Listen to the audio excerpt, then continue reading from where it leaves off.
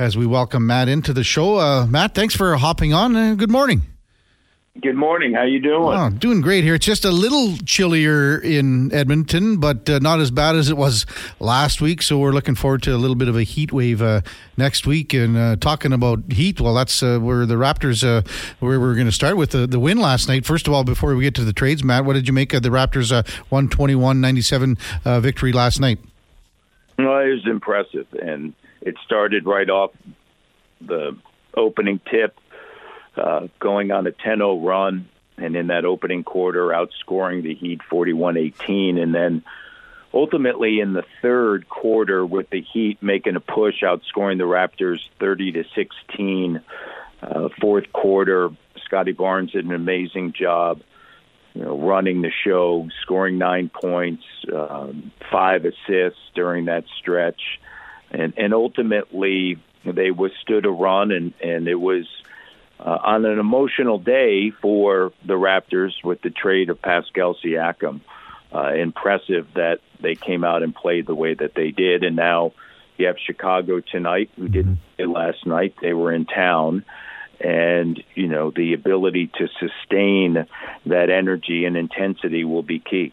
How tough do you think that was, Matt, for the players on such an emotional day to come up with a rock-solid performance like that? Well, I think, those opportunities to play for some were there, and they took advantage of it. And I think it's difficult, however, maybe a little bit muted based upon the fact that they had just lived through that with OG Anunoby.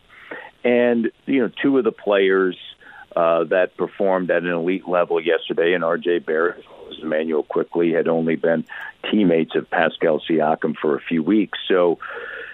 But ultimately, for Scotty Barnes and Gary Trent Jr. and Chris Boucher, who is the last remaining player from the 2019 championship run, it is emotional. And you are there every single day, traveling with your teammates. You're in the locker room. You're spending more time with them than you are your family during the season. And whether it was inevitably going to happen, because as we know, the rumors were out there, it's still, when it does happen, it does provide a little bit of a shock. I think that the OG trade probably was more shocking based upon the timeline, right, when it happened on a Saturday, when typically those sort of trades don't happen at that time of the year, at the end of December. So I think after they experience that, maybe this was a little bit different, but still you're taking all those emotions in. And for Pascal, it has to be emotional. He, was an unbelievable player for the Raptors, 27th overall pick out of New Mexico State in Las Cruces, New Mexico, playing out of the Mountain West. And the day in which he was drafted, you could read all the draft boards and all the sites that, said, what they said about Pascal. Mm-hmm. And he made himself into an all-NBA player and a key piece to the 2019 title run. And it speaks so much about who he is as a person, his dedication to his craft and to the sport, that he ultimately became the player that he is today. And he has an opportunity now to go to Indiana with a team that right now is in 7th, but I think alongside Tyrese Halliburton and Miles Turner, a stretch 5, they're going to be extremely dangerous. Matt Devlin, our guest on Sports 1440. In that kind of same breath, with the trades that have happened with the Raptors, Matt, what do you think of the haul that the Raptors got in return? Well, I think when you look at it collectively, you have OG Anunoby, who's a 20th overall pick, Pascal Siakam, 27, both in expiring deals, Pascal unrestricted, OG restricted, and you end up with 2 starters in R.J. Barrett and Emmanuel Quickley, as well as the second-round pick there that's going to be 31 or 32. It's Detroit's. And then you end up in Pascal's situation with 3 first-round picks, 2 this year. as well as Bruce Brown, and a couple of other players, Lewis and Nuara. But Bruce Brown is a player that has won a title with Denver, and if you're a team that feels as though you're in contention, he doing this deal yesterday still allows the Raptors flexibility to quite possibly do another deal. And so you have 3 first-round picks, 2 in 2024. You also have your own that's top 6 protected because of the Jakob deal, and then the 2026 first-round pick that the Raptors have as well in that deal. So I say to people all the time that when you have an expiring contract and you're able to get assets as the Raptors did, you're getting back a player, Bruce Brown, that a lot of people like. So whether you decide to keep him or trade him, you can do that. Or then in addition to that, you got 3 first-round picks. Yeah. So I think that for the Raptors, they did an exceptional job given where they were at this time, knowing that ultimately they were going to make the deals to reset, to give the basketball to Scotty Barnes. What are the chances you think they flip Brown here in the next little bit? Well, I think that that's a possibility because you have a player that was a key piece in Denver winning the title. They just couldn't keep him because of the finances. Indiana went out and they paid him big money, and he ended up struggling a little bit there this year. But I think ultimately, if you're a team in the NBA that is looking for a piece off of the bench that can help you, I think that that's something that is going to be looked at. He's 27 years of age. Spent time with Detroit and Brooklyn, 3-point shooter. This year he's struggling a little bit there, 33% last year, 36%.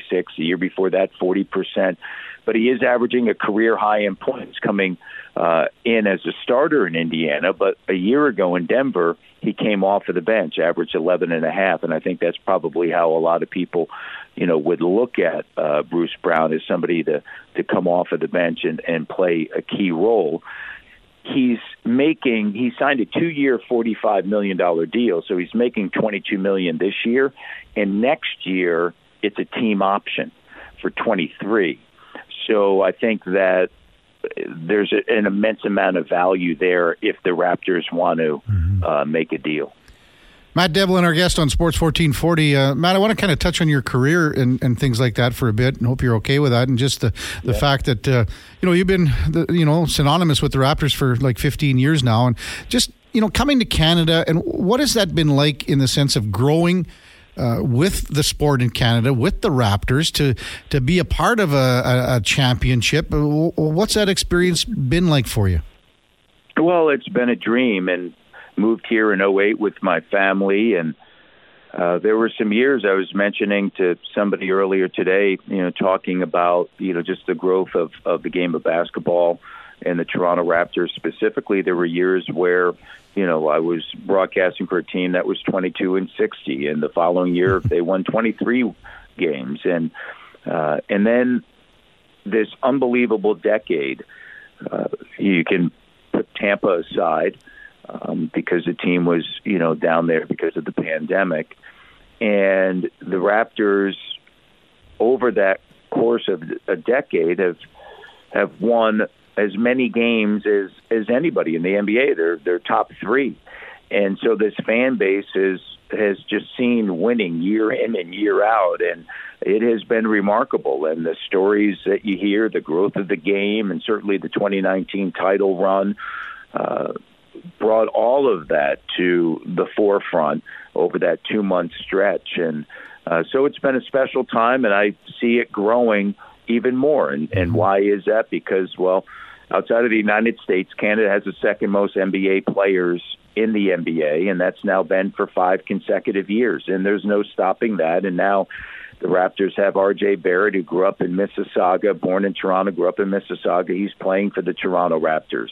You see Shai Gilgeous-Alexander, one of the top 10 players in the NBA, plays for Oklahoma City. The Team Canada winning bronze this past summer at the World Cup. And so all these moments, you put them together, and right now it's the continuation of this unbelievable time in Canada where there's just going to be more and more Canadians that are going to be playing in the NBA, and I don't see it stopping anytime soon. And I think that over the course of the next decade, that number is just going to continue to grow.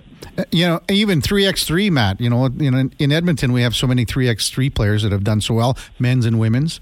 So that's another part of Canadian basketball that hopefully will continue to grow. So for you to work with two different analysts in Jack Armstrong and Alvin Williams, how do you, prepare game to game when each person offers such a different perspective and a uniqueness to their personality? What's that like for you to kind of bounce off each other on other networks, I guess, so to speak?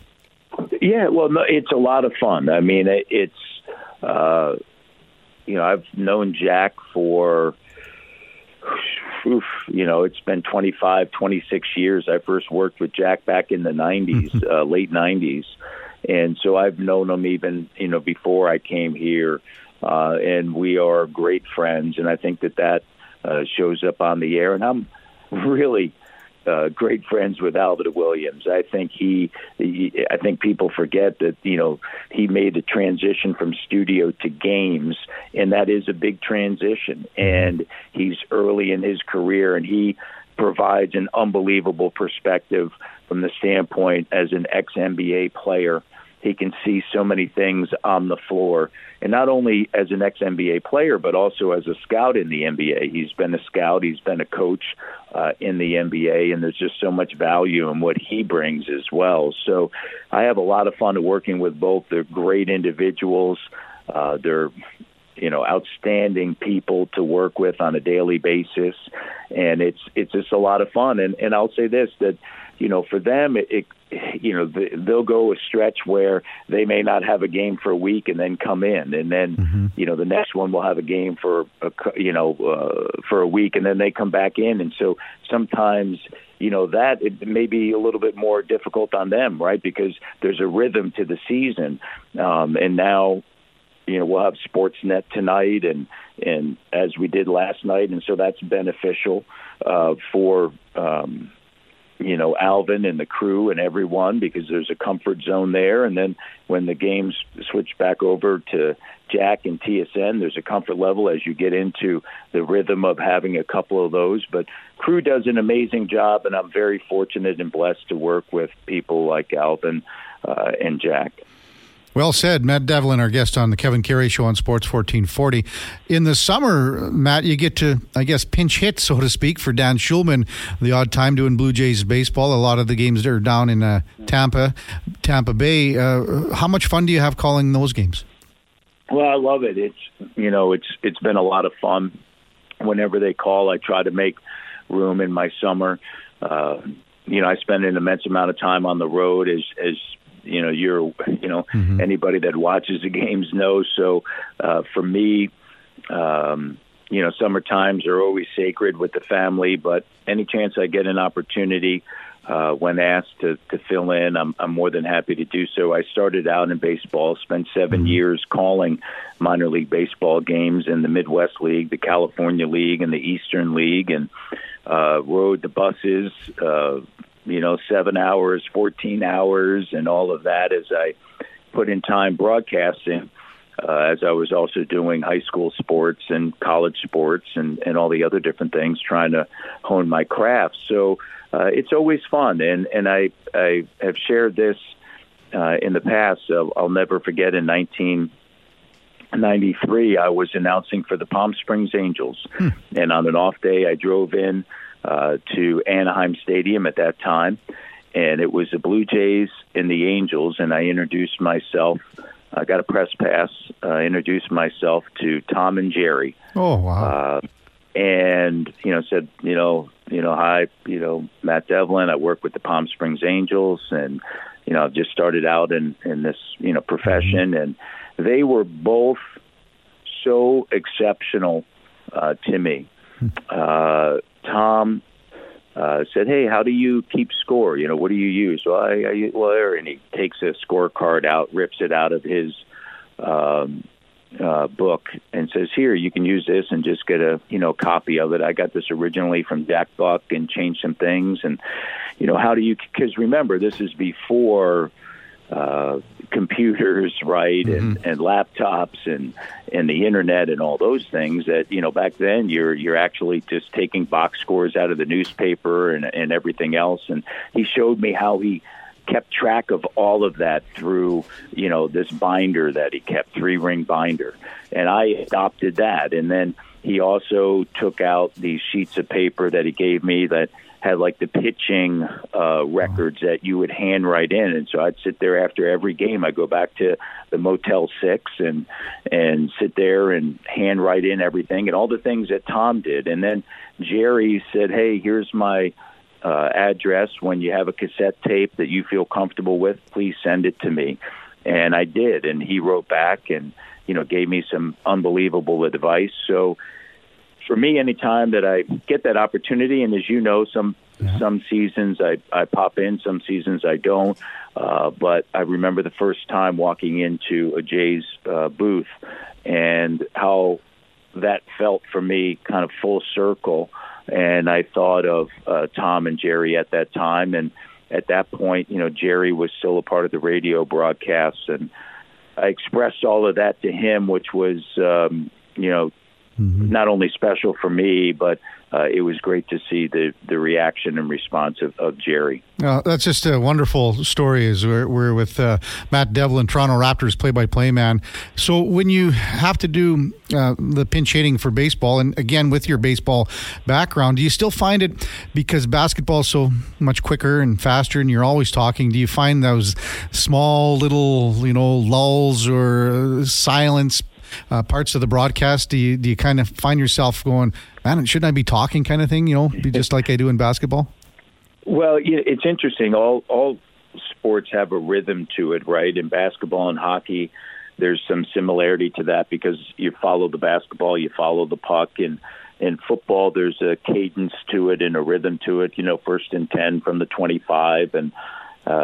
And then baseball, it's like you and I talking, right now, but then all of a sudden, there's a line drive into left center field, rolls all the way to the wall, rounding first base, heading into second base is Jose Bautista with a leadoff double. And then it's kind of back to, here's the replay. And then it's you and I talking again, top of the second inning, right? And you kind of, so it's baseball from a preparation standpoint. It's an everyday sport, and there's no clock to it. And because of that, the prep is immense.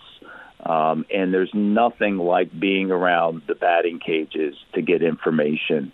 And a lot of that, you have more time at a home game than you do a road game, just based upon the availabilities and based upon when you tape the open and different things like that. But there is definitely a difference, and it takes you a few games to kind of get back into it, where you kind of take a big deep breath and allow the game to kind of come to you. And but it's just it's a lot of fun to do. Hey, Matt, I really enjoyed this, especially, talking about the broadcasting angle for it, being in the business for 33 years. I enjoy talking to guys that have been around similar lengths of time, and enjoyed our conversation today. Have a wonderful call tonight against Chicago, and we'll catch up soon. Thanks for coming on today. You got it. Appreciate it. All the best.